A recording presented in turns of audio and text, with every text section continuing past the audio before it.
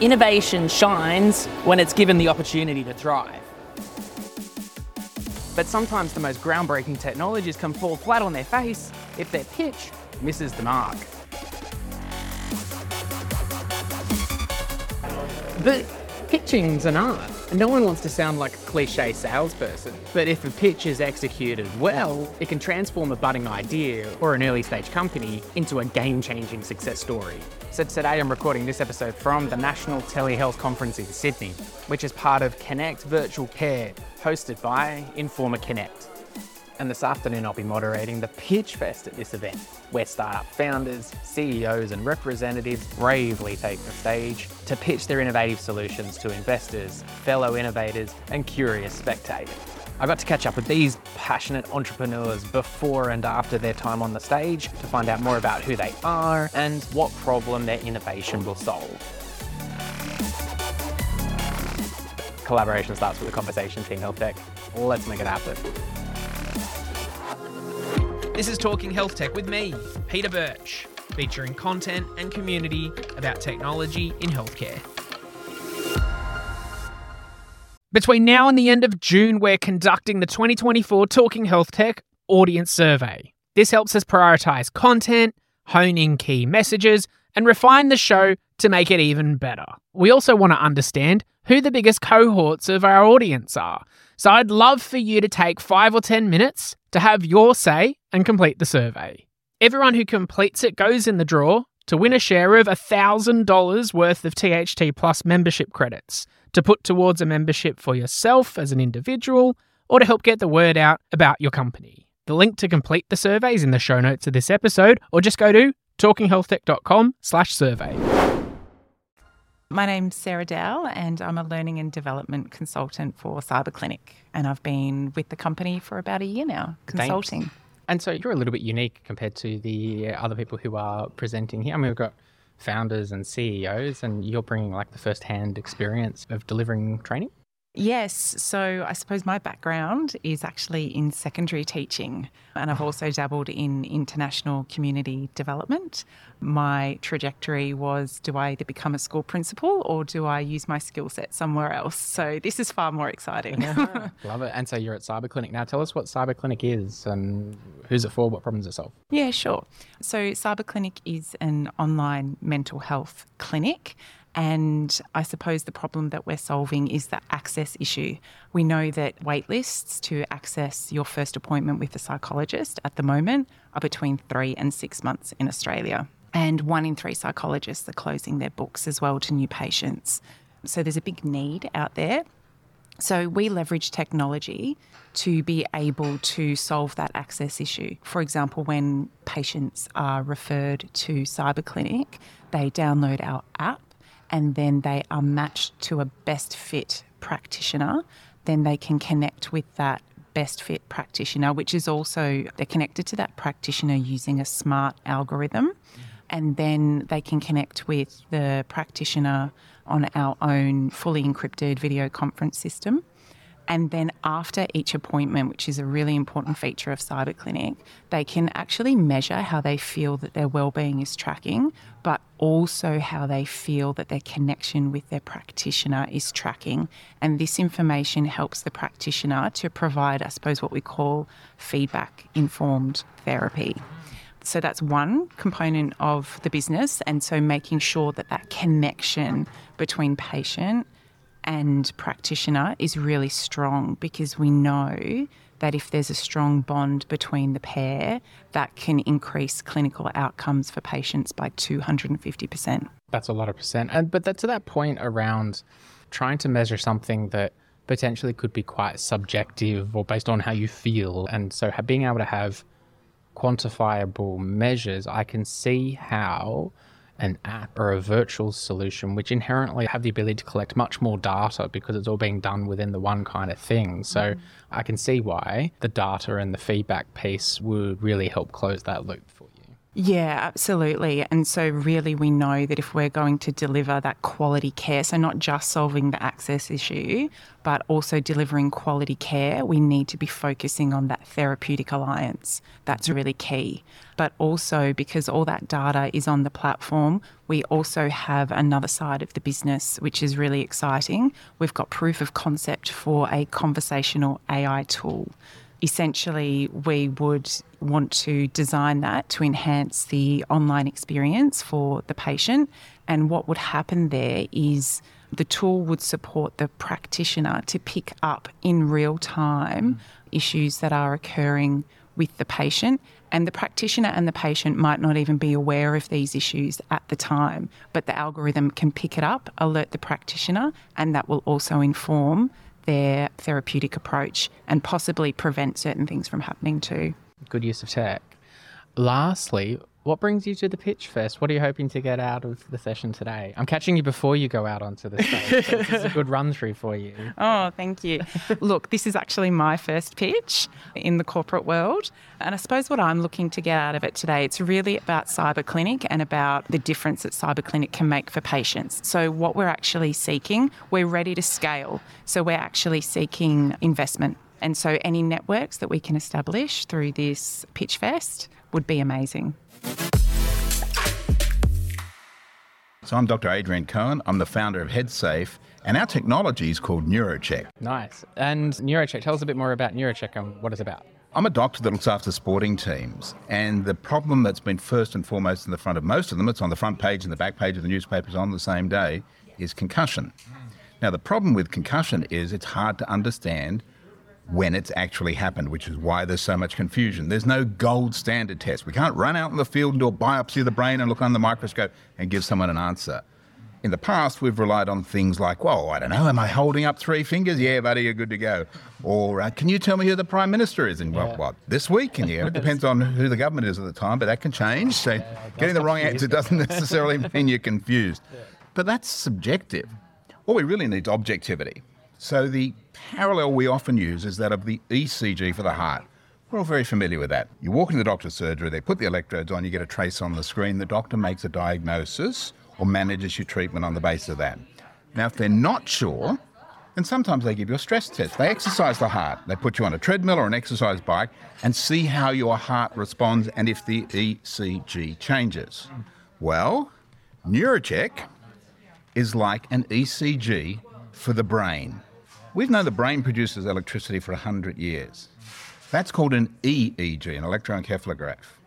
When you stimulate the brain, you get an evoked potential. We stimulate with light, so it's called a visual evoked potential. And quite simply, we are the world's worst VR game, right? We stimulate the eyes by flashing some lights. You're not shooting hoops or landing an aeroplane on an aircraft carrier. And these specially designed, patented electrodes on the back measure the brain's electrical response. Now, here's the kicker. That changes in concussion. So we have an objective, reliable test to help the doctor make an informed diagnosis. No more guesswork. Oh, by the way, takes 2 minutes. Even better. So that's on the head of the person with the concussion. Is there something to read it on the other side? Yeah, so at the moment it goes into, we started off with an app, we're now into a PC, just for a whole lot of security stuff, particularly for hospitals where you can't bring your own device. This test can be done on the sideline in those sports where there is a sideline test. Now, that's at the elite level. The sports we see on television and in the international games. For community and school sports, there is no sideline test. There's no head injury assessment for 10 minutes. When in doubt, sit them out. Then you've got to go and see your doctor. So this is a test that can be done within the first couple of days to validate your decision that there was, in fact, concussion. Now, just as importantly, we've got these arbitrary timeframes at the moment of when it's safe for you to come back. Used to be 5 days, then it was 7 days, then it was 10 days, then it was 12. We are literally just clutching at straws. We need to individualise this. We need to base it on science. So if we neurocheck you during your recovery, we can see when you're back to normal, and then you should be safe to return to play. What's the downside of getting it wrong? Concussion creates concussion. The more you have, the more you get, the more easily you get them, the longer term the problems you have, like persistent headache, visual disturbances, a whole lot of stuff post there, right up to the time when we examine you post-mortem when you've got this disease called chronic traumatic encephalopathy, or CTE. The other thing, though, in kids in particular, if you send someone back onto the field before their brain has recovered from the first impact, you risk what's potentially fatal second impact syndrome. So it all comes down to the same things. How do you diagnose it in the first place? How do you ensure they're safe to return? The Talking Health Tech podcast has evolved a lot over the years, all based on audience feedback. Now I need your help. Yes, you, to shape the future of this show. Between now and the end of June, we're running our biggest campaign to date in order to understand what makes the global healthcare ecosystem tick. Last time we ran our Talking Health Tech audience survey, we learnt 40% of our audience are clinicians, 77% of our audience tune in for professional development and market awareness, 8% of people listen to Talking Health Tech for competitor profiling, and only 2% of people listen to the podcast to fall asleep.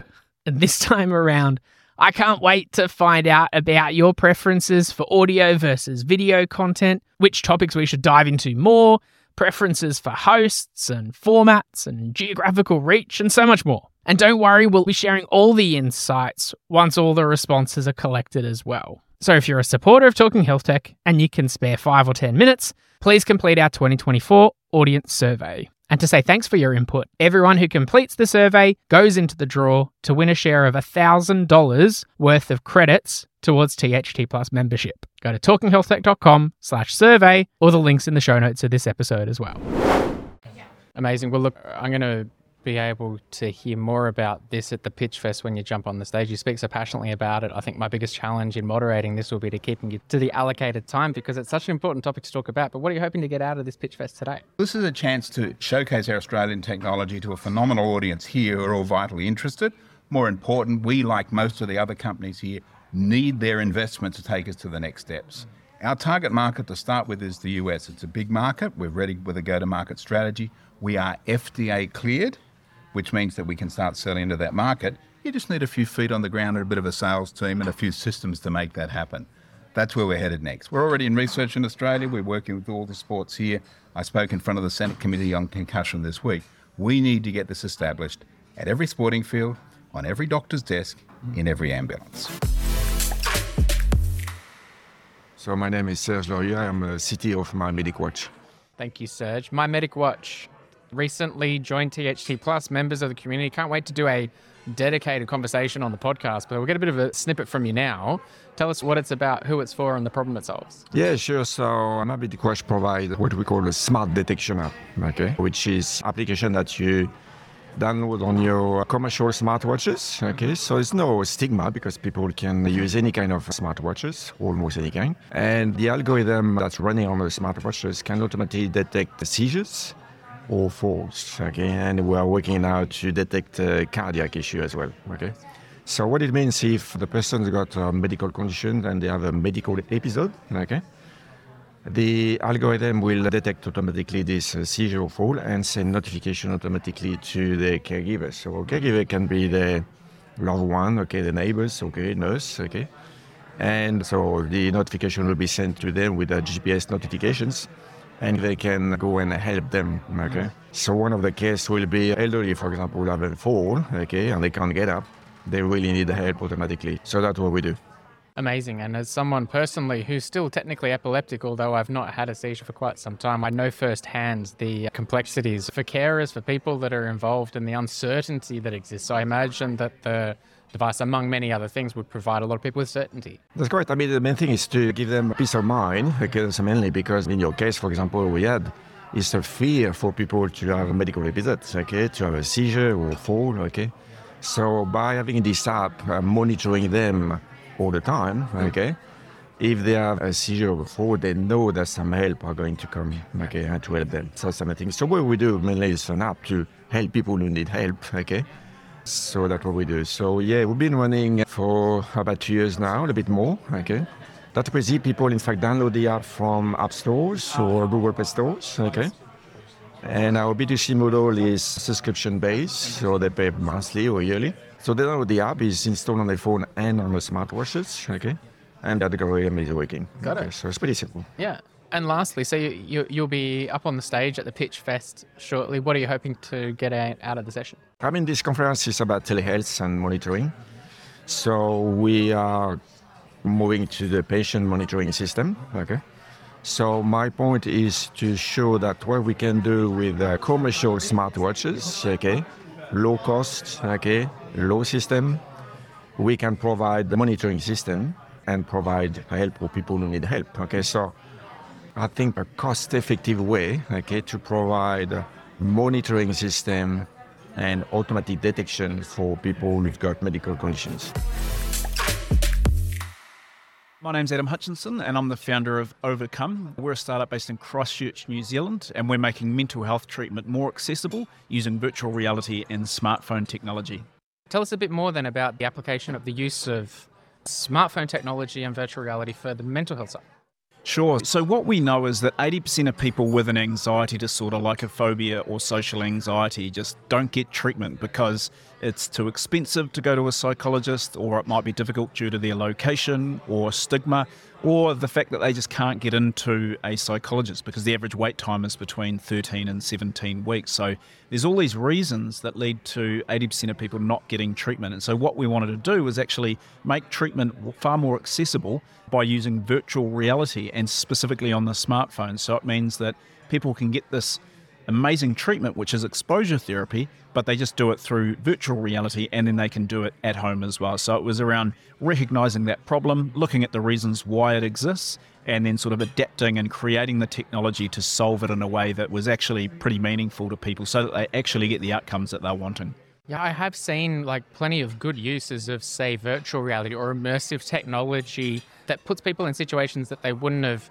It would be rare for them to be in that situation. So being able to do that in a repetitive way or practice being in that situation is helpful. But sometimes it can be not everyone has a VR headset in the second drawer at home. Exactly. And cost is the major reason. Out of those 4 reasons that I mentioned before, a lot of people just can't afford a $700 Oculus Quest, for example, but they do have a smartphone. And right from day one, it was around how can we reach people with this treatment via their smartphone at home, so keeping the cost as low as possible. And so we do have to make some sacrifice with that. By targeting the smartphone, it means that we don't have the sensors that are available in the Oculus Quest, for example. But what we were able to prove in our first clinical trial was that we were actually able to get those results by using the limited technology that we have in a smartphone. So it was all around increasing the accessibility of this treatment as opposed to making it as amazing as possible, which you get from the Oculus Quest. So we do have to make a sacrifice in terms of the user experience.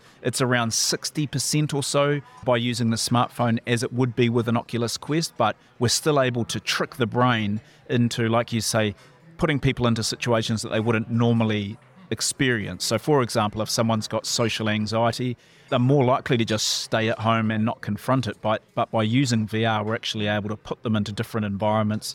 It might be presenting to an audience. It might recording be a podcast. Exactly. I need a little module for recording a podcast to get more guests. But that is how you overcome something through this exposure therapy, is by gradually experiencing those situations. And through VR, and specifically on the smartphone, it means that we can reach people at scale using VR and tricking the brain and getting the results that exposure therapy has been proven to bring. Yeah, there's something about the whole smartphone technology thing. There's so many good uses of that bit of tech that everyone's got in their pocket. And sure, there's always a better piece of technology to do something in a more granular way. As good artists say, you've got to limit the palette to be more creative, and constraint drives creativity. And if it gets the outcomes, then you're doing it for the right reasons, and that's what it's about. And it's a funny time because we've got the Oculus 2 that's been out for a little while, and it's sexier to target that right now. It is a nicer experience, but that's not really the goal. The goal is not to wow people necessarily. The goal is to reach people in their homes with this treatment. And that's what we as an organisation find more attractive, is how can we reach more people at scale